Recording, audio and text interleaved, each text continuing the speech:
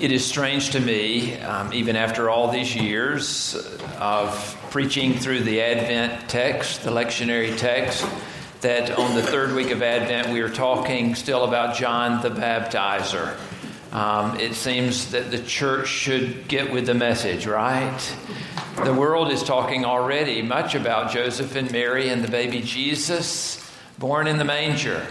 And yet there is great intentional purpose in these scriptures of Advent in order to help us with the proper preparation for understanding what Christmas is. And so we move through these texts with great deliberation and hope to discover once again the story. In Matthew chapter 3, Matthew tells of John the Baptizer proclaiming the Messiah who is to come. You remember how he described him. In those days, John the Baptist was appearing in the wilderness of Judea and proclaiming, "Repent, for the kingdom of heaven has come near." This is the one of whom the prophet Isaiah spoke when he said, "The voice of one crying out in the wilderness, prepare the way of the Lord, make his paths straight." Now John wore clothing of camel's hair with a leather belt around his waist, and his food was locust and wild honey. The wild honey's okay, but I don't know about the locust. But you get the sense in which Matthew was telling us this precious prophet who was sharing his message about Jesus. He says, "But when he saw many Pharisees and Sadducees coming for baptism, he said to them, 'You brood of vipers, who warned you to flee from the wrath to come? Bear fruit worthy of repentance.'" He stood on the very edge with many people, and he preached to them words that they were not prepared to hear. In fact, he offended many, no doubt, by what he said. And not only in religious circles, but he also spoke with such forcefulness that he offended the political elite. And Herod was the one that had him put in prison. We don't know exactly the reasons behind his being placed there. But we do know this, that once he was placed in prison, he never left. You know the end of that story. If you don't, I encourage you to look it up. His ending was not very nice. John was in trouble with the law. And Herod had him put in this very dark and confined space. And it was out of that space that John continued to try to see into the future that he believed that God had in store for not only himself and his followers, but for all of Israel. He had prophesied that the Messiah would come, and the words that he used were forceful. "I baptize you with water for repentance, but one who is more powerful than I is coming after me, and I am not worthy to carry his sandals. He will baptize you with the Holy Spirit and with fire, and his winnowing fork is in his hand, and he will clear his threshing floor and will gather his wheat into the granary, but the chaff he will burn with unquenchable fire." When he is in prison, the words that Matthew uses to describe the situation are fascinating, because it's almost as if he does not know what Jesus is doing, but oh yes, he does know. It says in the second verse here of the 11th chapter, "When John heard in prison what the Messiah was doing, he sent word by his disciples and said to him, 'Are you the one who is to come, or are we to wait for another?'" Now, when the word came back from Jesus, it wasn't as if he did not know. He already knew exactly what Jesus was doing. That's what it says here. When John heard in prison what the Messiah was doing, he knew what the Messiah was doing. And Jesus sent back word that what he knew was true. Go and tell John what you hear and see. The blind have received their sight, the lame walk, the lepers are cleansed, the deaf hear, the dead are raised, and the poor have good news brought to them. And blessed is anyone who takes no offense at me. And that being the message that came back to John, John's problem all along was, that's not enough. It's not what his idea of the Messiah was going to be. John was in a very dark place emotionally. There was a 16th century mystic in Spain who was known as St. John of the Cross. This poet used a phrase that is applicable to everyone that is seated here. He called a portion of his life the dark night of the soul. And even though it sounds like he's referring to depressive episodes that so many have to deal with in life, this is something that is different because it is not so much emotion-laden as it is spiritually divested of God's presence. This sense that you have been abandoned and that you cannot see any light for the darkness that surrounds your life. I have encountered this in occasions, in other persons, and frankly have known it myself at times as well. I remember meeting a woman in a hospital.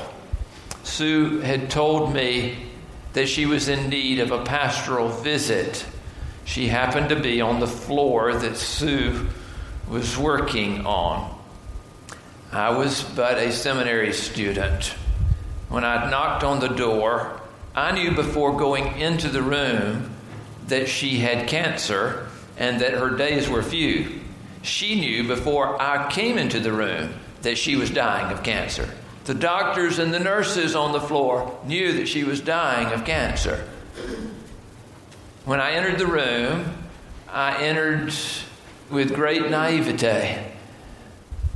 I was beginning to move into a place of pastoral ministry for which I was not trained yet. And I spoke to her words of comfort, and she stared me down. And I can still remember her scathing comment, Jesus did not even know the pain that I have right now. I didn't know what to do with that. And so I backed out the door, having said a prayer for her in my heart. And that's all. What do you do with such darkness? This is exactly what Jesus was dealing with in John the Baptizer. Nonetheless, in John the Baptizer. Have you ever heard that spiritual, sometimes I feel like a motherless child a long way from home? You and I greet each other in such kind ways that it finally begins to mean so very little. How you doing? We say. Fine. How you doing? How you doing? Fine. Doing just fine. It is the rare soul that will stop that progression of words and say, frankly, I'm not doing very well at all. I remember having heard that President Johnson, I think it was so tired of the greetings at state parties at the White House that he made it a part of his evening with dignitaries that were gathered there to say to several, and particularly to one man who had just greeted him with, "How are you, Mr. President?" He said to this man, he said, "I killed my mother-in-law yesterday."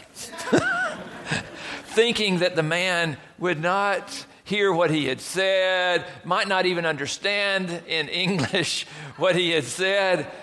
But the man looked at him and said, "Well, I'm sure she had it coming."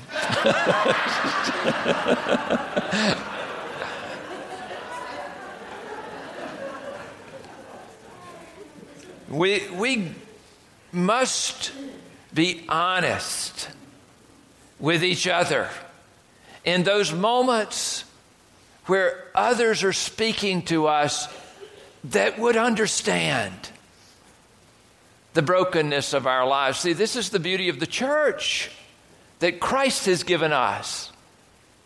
The knowledge that we don't come here in our perfection, we come here in our brokenness. In our brokenness. John had entered a place of great darkness. This is not so much a Christmas message, is it? It is an Advent message that we are hearing today.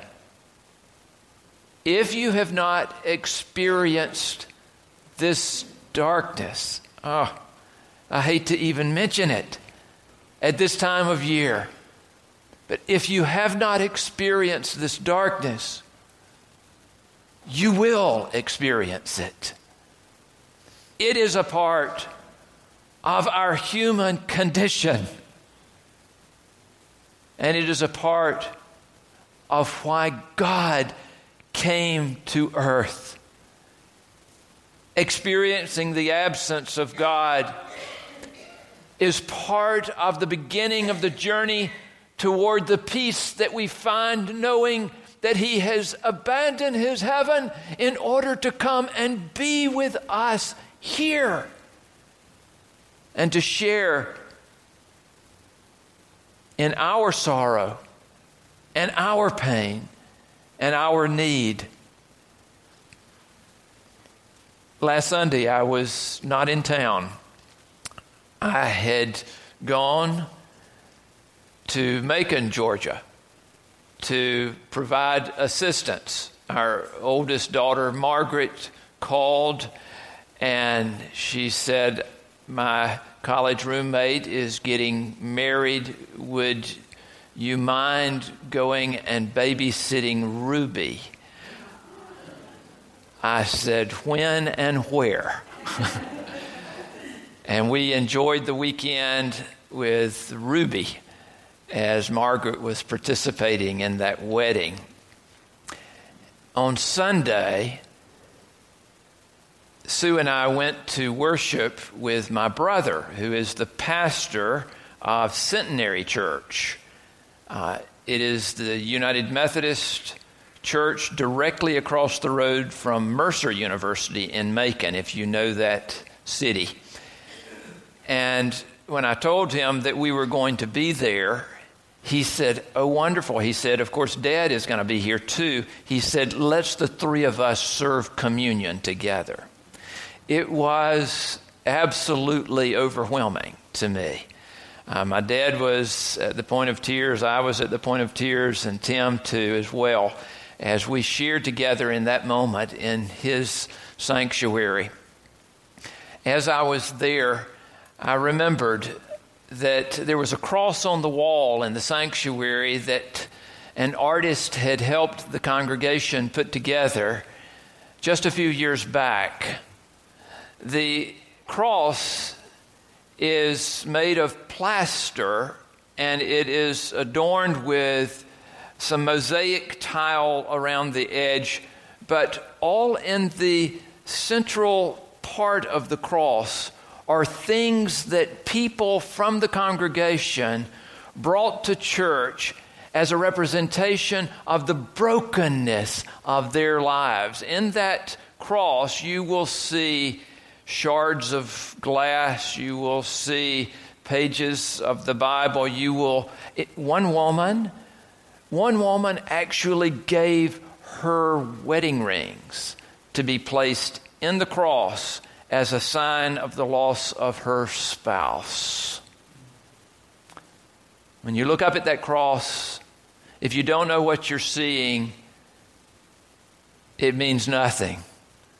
But if you're a member of that congregation and you look at that cross, you see your brokenness in it.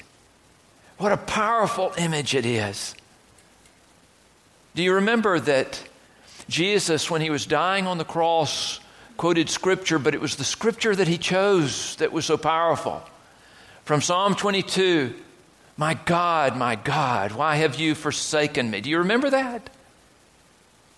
Do you understand that even Jesus, in his place, entered into the brokenness of life and was at a very dark place, just as all of us have or will experience in life. I encourage you to look toward God in your brokenness, because in looking is the beginning of peace that only He can bring. And this is what we celebrate in Christmas. That this child, so vulnerable, so small, so fragile, is the very essence, the very embodiment of this God who gives up all to be with us and show us the way. Where are you in your present misery? Are you in prison even right now? God loves you.